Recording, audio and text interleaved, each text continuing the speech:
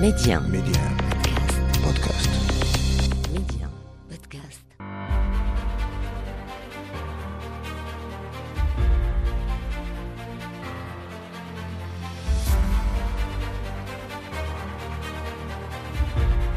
أهلا بكم مستمعينا إلى عدد جديد من مغرب التنمية. سنة 2022 سنة قطع فيها المغرب أشواطا كبيرة في عدة مجالات حيوية، مراكما نهضة اقتصادية وتنموية شاملة.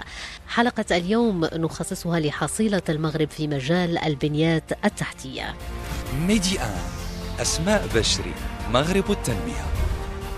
على مدى عقدين من الزمن قطع المغرب أشواطا كبيرة بأوراش كبرى واستراتيجيات هامة ومشاريع ونجاحات على مختلف الأصعدة. وفي هذا السياق يراهن المغرب على تطوير وتحديث البنيات التحتية، وعلى رأسها البنيات الطرقية. وقد باتت المملكة اليوم تصنف الأولى إفريقيا في مجال البنيات التحتية، وهو اعتراف بجهود ما فتئ المغرب يبذلها على مدى أزيد من عقد، كما يشرح ذلك الخبير الاقتصادي الأستاذ رشيد ساري. دلالة هذا التصنيف بكل بساطة بأنه المغرب فعلا منذ أكثر من عقدين خدا واحد المسار في بنيته التحتية، التطوير ديالها. لاحظنا بأنه دخلنا في عالم ديال طرق السيارة منذ الثمانينات. عندنا خطة ديال بناء الموانئ والدراسة ديالها، المشاريع الكبرى تنهضوا منذ سنة 2012. عندنا واحد الشبكة ديال السكك الحديدية اللي هي مهمة، وعندنا واحد أكثر من 50% من هذه السكك الحديدية اللي تعمل بالطاقة الكهربائية، الطاقة اللي هي صديقة للبيئة. تنهضروا كذلك على الطاقة الشمسية، أنه كما تقول الطاقات المتجددة من أجل حماية البيئة. تنظن عندنا واحد مجموعة ديال المطارات اللي هي مهمة.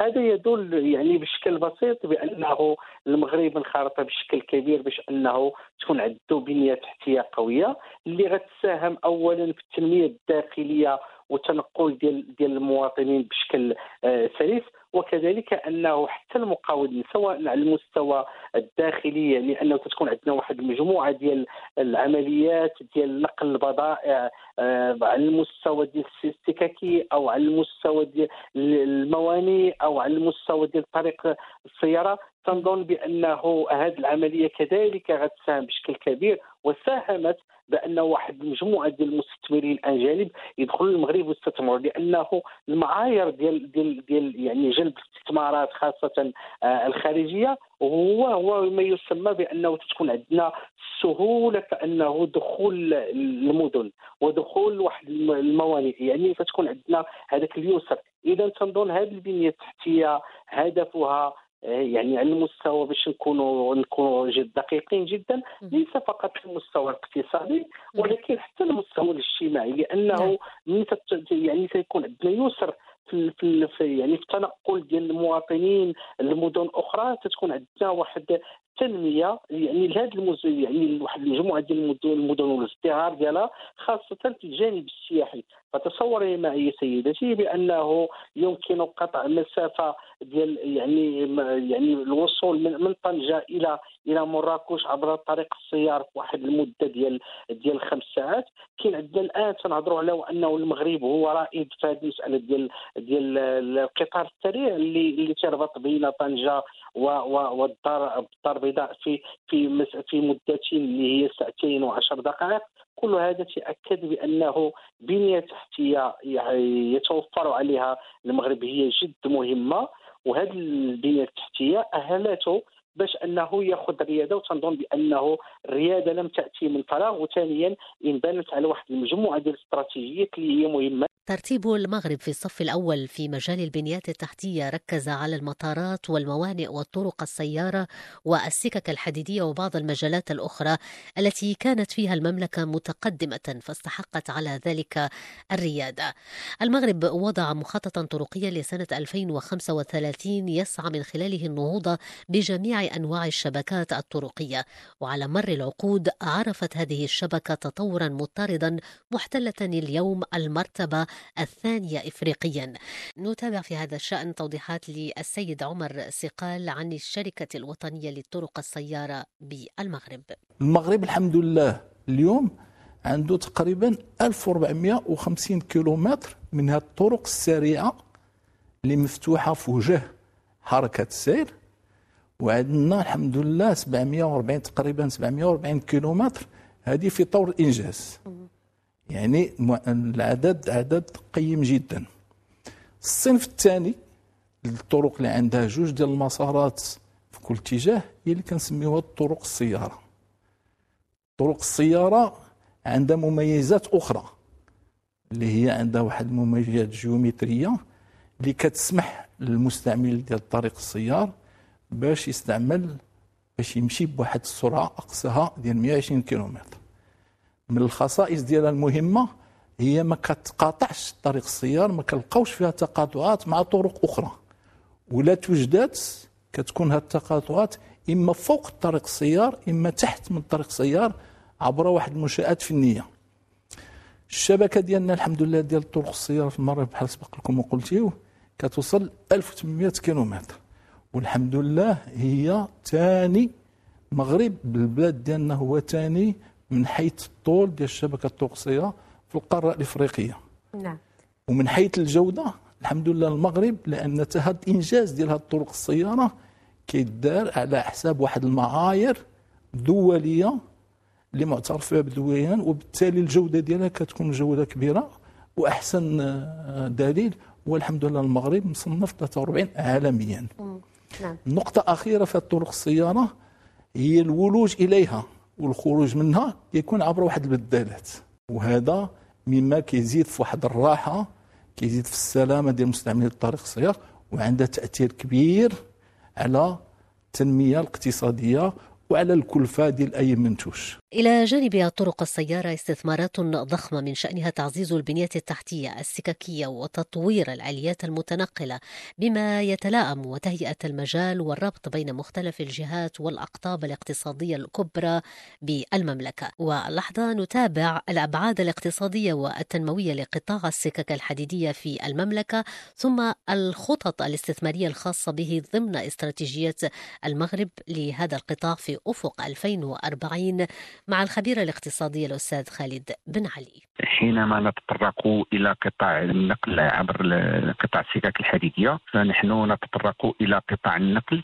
بشكل عام والسياسة المتبعة في القطاع النقل في المغرب. اليوم ما هو واضح اليوم ولا داعي لأن نذكر بالأرقام أو لا، هو ملموس أن اليوم كنلمسوا تحسن كبير على مستوى الخدمات التي يقدمها المكتب الوطني للسكك الحديدية. كنلمسوا واحد التطور واحد الملموس على مستوى الخدمات اللي كيقدمها النقل الحضري من خلال شبكة ترامواي، وعلى مرة المدن من خلال الحافلات والشركات التي جددت الحظيرة ديال الحافلات. وبالتالي هذا النوع من الخدمة هو خدمة في صالح المواطن، يعني هناك خدمة تؤدى وتلبية وسفر المواطن في ظروف ملائمة وبأثمنة معقولة. علاوة على ذلك هناك جانب نقل البضائع اللي يميز كذلك العمل ديال قطاع السكك الحديدية، واللي كيشكل آلية ربط ما بين الموانئ وما بين المدن اللي فيها مدن صناعيه كقنطره مثلا صناعه السيارات او جوف اصفر بالنسبه للفوسفات الاقليميه في البقاء او ميناء الدار البيضاء، يعني الربط. وفي هذا السياق يمكن ان نقدم بعض المعطيات والاشارات، وانه في سنه 2019 38 مليون ديال المسافرين، 25 مليون طن ديال البضائع، وهذه الارقام بوحدها كفيله باش تاكد على الدور ديال قطاع السكك الحديدية. ثم الجانب الثاني ما لاحظناه خلال السنوات الأخيرة هو تحسن خدمة قطاع المكتب الوطني للسكك الحديدية من خلال أولا احترام المواعيد، من خلال تشغيل القطار فائق السرعة طنجة الدار البيضاء. وبالتالي بدينا كنلمسوا واحد المقاربة جديدة في العمل وفي الاشتغال. الأوراش ديال السكك الحديدية خصنا نتفقوا على واحد المبدأ. هناك العديد من يقول بأنها مكلفة، مثلا قطاع السرعة مكلف، وكان يقال حين كان مشروع طنجة كان يقال أنه مكلف ونحن في حاجة إلى ربما لدينا أولويات أخرى. ولكن اليوم بعد ما توضع القطار اشتغل وشفنا الأرقام اللي تسجل وشفنا تعريفة ديال مقبولة، هذا يؤكد على أنه كل ما يتعلق بالبنية التحتية يجب أن نأخذه من جانب انه يكونوا حاصله الناس بباتريمون دو حصيله الدوله باتريمون دو ليتا. مش درنا تعاقدات مع دول اجنبيه ساهمت معنا في التمويل او ديون، ليس مهم لان هذا استثمار، وهذا الاستثمار ما كنقيسوش بالتكلفه. مثلا كنقولوا قطاع السكه هذا كلفني مثلا غيكلفني مثلا 100 مليون اليوم، والارض ديالو كون خليتها كانت غتكلف لي ديك الارض اللي خديت باش دات السكه ونجدت المشروع كانت تعطيني اليوم مثلا ربح ديال 200 مليون سنه. ولكن الربح الاساسي هو عدد المسافرين اللي غيستافدوا وغادي يرتفع، والاريحيه في السفر وتقليص التكلفه وربط اكبر عدد من المدن. اذا في هذا السياق نتفقوا على هذا المنطق التالي. بالتالي كل الارقام والاستثمارات التي ستكون في هذا القطاع لا اعتقد انها ستشكل، بالعكس المردوديه لها والعائدات ديالها غتكون على المدى الاجيال الحاليه والمستقبليه على المستوى الاقتصادي وعلى المستوى الاجتماعي وعلى المستوى الاستثماراتي. وثانيا هناك اولا صوره واشعاع البلد في المغرب التنميه. ومن أجل تعزيز إشعاع صورة المملكة وتعزيز جاذبيتها تميزت هذه السنة أيضا بتدشين العاهل المغربي الملك محمد السادس المحطة الطرقية الجديدة بالرباط، وهو مشروع يهيكل المدخل الجنوبي للعاصمة ويساهم في تحديث قطاع النقل بين المدن على مستوى عاصمة المملكة. المغرب بهذا المعطى يرسخ مكانه كبلد رائد في مجال البنيات التحتية، ومن جانب آخر وباعتبارها رافعة أساسية في المجالين الاقتصادي والتنموي تولي المملكة أهمية قصوى للموانئ كأحدى البوابات الرئيسية للتبادل التجاري وجلب الاستثمارات الخارجية، وضمن رؤية ترتكز على الأداء والفعالية والقدرة التنافسية. وضع المغرب مخططا استراتيجيا لقطاع الموانئ يعد بمثابة إطار استشرافي وشمولي مشترك بين جميع الأطراف المعنية بقطاع الموانئ بالمملكة، يأخذ بعين الاعتبار الرهانات المرتبطة بالتنافسية وتأمين الإمدادات الاستراتيجية والمتغيرات الاقتصادية المختلفة على الصعيدين الوطني والدولي. الخبير الاقتصادي الأستاذ رشيد ساري. ولن يجب التأكيد بأنه المغرب يتوفر على مؤهلات كبيرة. أولا الموقع استراتيجي جد مهم، لأنه الساحل المغربي يعني يمتد على مسافة 3500 كيلومتر. ثانيا المغرب يتوفر على بحرين أي ضفتين، المحيط الأطلسي وكذلك البحر الأبيض المتوسط. وكذلك وأهم شيء أظن بأنه يعني عندما نتحدث اليوم عن الموانئ فهناك تنوع، لأنه لا نتحدث فقط عن التبادلات التجارية، ولكن نتحدث كذلك عن الصيد البحري، نتحدث كذلك عن موانئ للترفيه وهذا جديد، مثلا بطنجة بأكادير.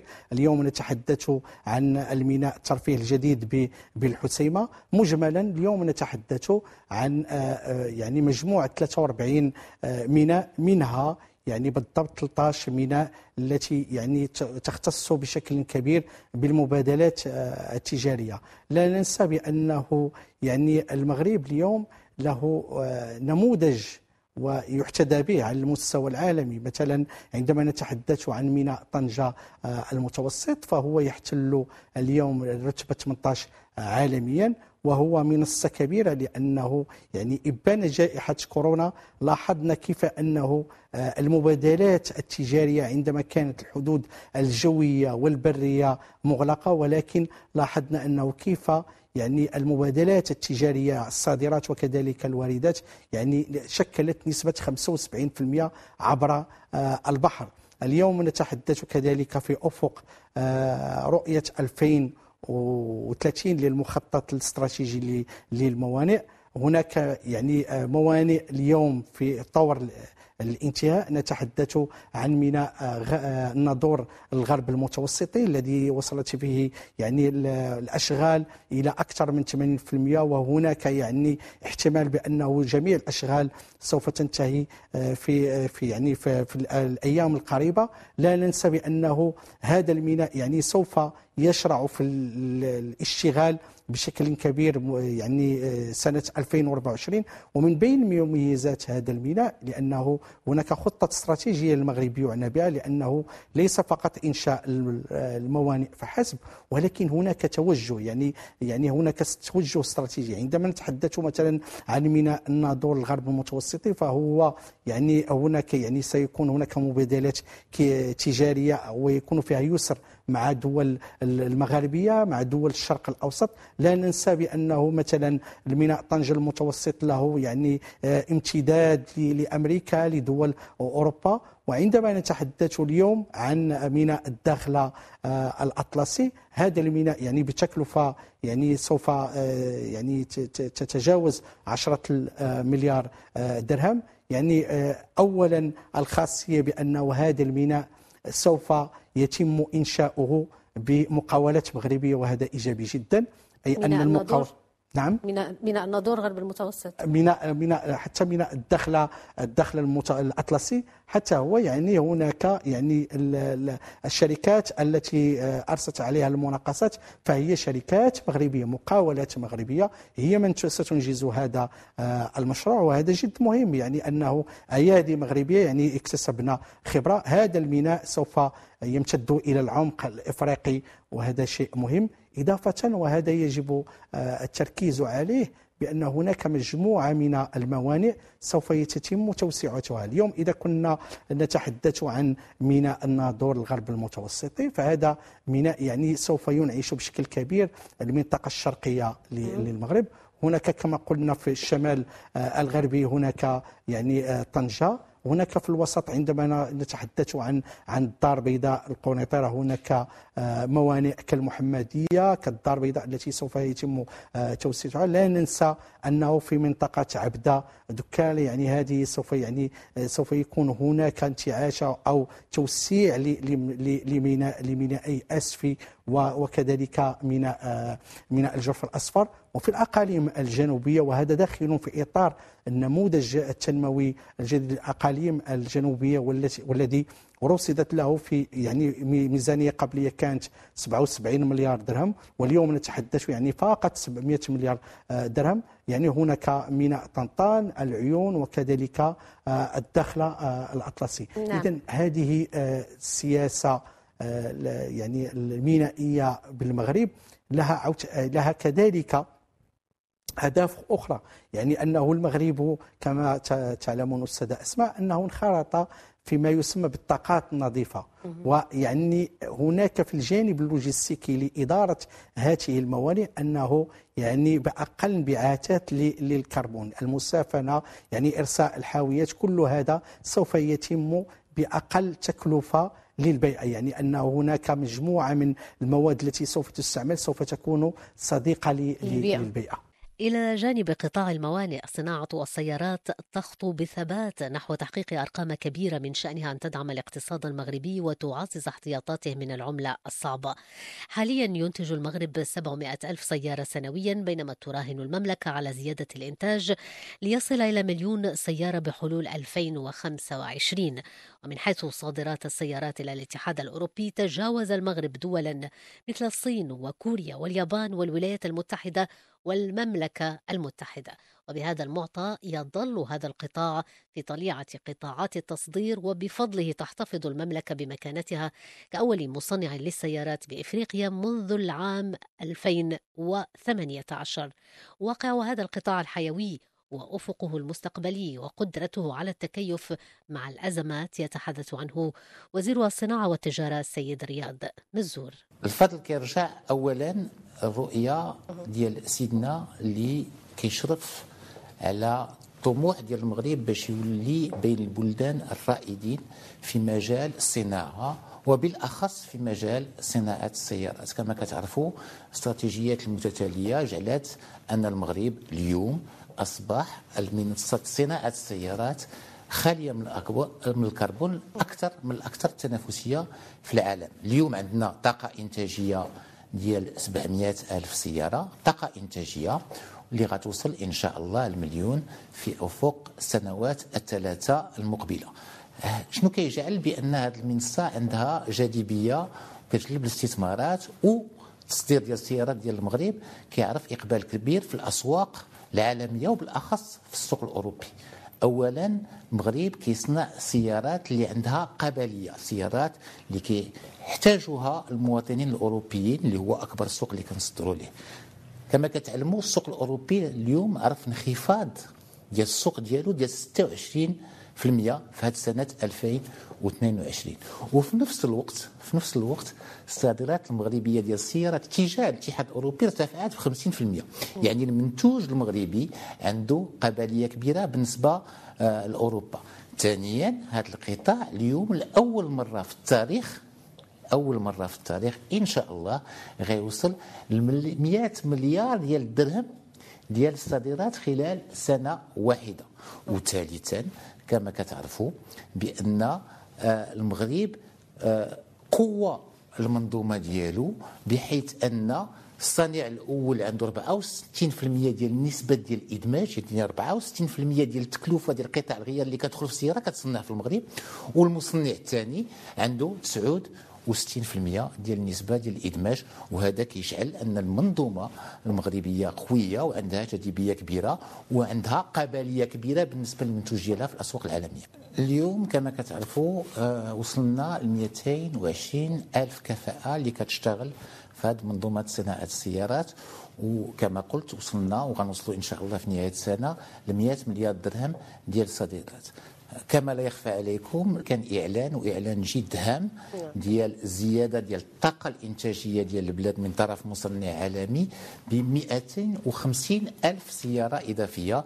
يعني القدره الانتاجيه غتوصل بالاعلانات ل 950 الف، وغتقرب للطموح ديالنا ديال مليون قدره انتاجيه ديال مليون سياره في السنه. اش كيجعل هذا الشيء كيجعل باننا عندنا في المخطط ديالنا الامكانيه باش نضاعفوا الصادرات ديال السيارات، يعني باش نوصلوا ل 200 مليار درهم خلال 4 أو 5 سنوات المقبله، وباش نزيدوا بين 120 و 140 الف منصب شغل. كاين عده تحديات، ولكن كما كنقول وراء كل تحدي كاينه ايضا فرصه. اليوم كاين عدد من الفرص، كاين عدد من الشركات اللي كتستثمر في الابداع بالنسبه لصناعه السيارات.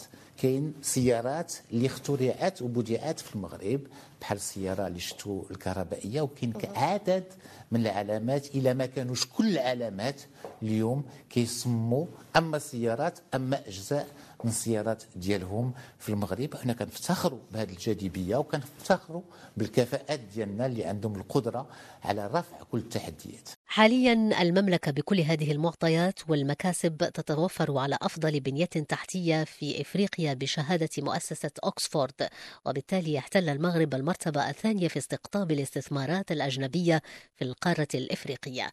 فمستوى البنيات التحتية المتطورة في المغرب من شبكات طرق، قطار فائق السرعة من أو طنجة المتوسطي مكن من جلب المزيد من الاستثمارات الأجنبية المباشرة، وساهم في ترسيخ أسس صناعية محلية في مجالات مهمة كقطاع الطيران والسيارات. يغلق إذن المغرب صفحة 2022 بإنجازات واستراتيجيات واضحة المعالم عززت دينامية المملكة وحضورها ليس فقط على المستوى القاري والإقليمي فحسب، وإنما أيضا على الصعيد الدولي. مسار تنموي كبير استلهم ركائزه الأساسية من توجيهات ملكية ترمي إلى بناء نهضة اقتصادية واجتماعية شاملة وتجعل المملكة ماضية في طريق الاستقلالية الاستراتيجية. ووصلنا مستمعينا إلى ختام هذا العدد من مغرب التنمية. شكرا لكم على المتابعة، إلى اللقاء.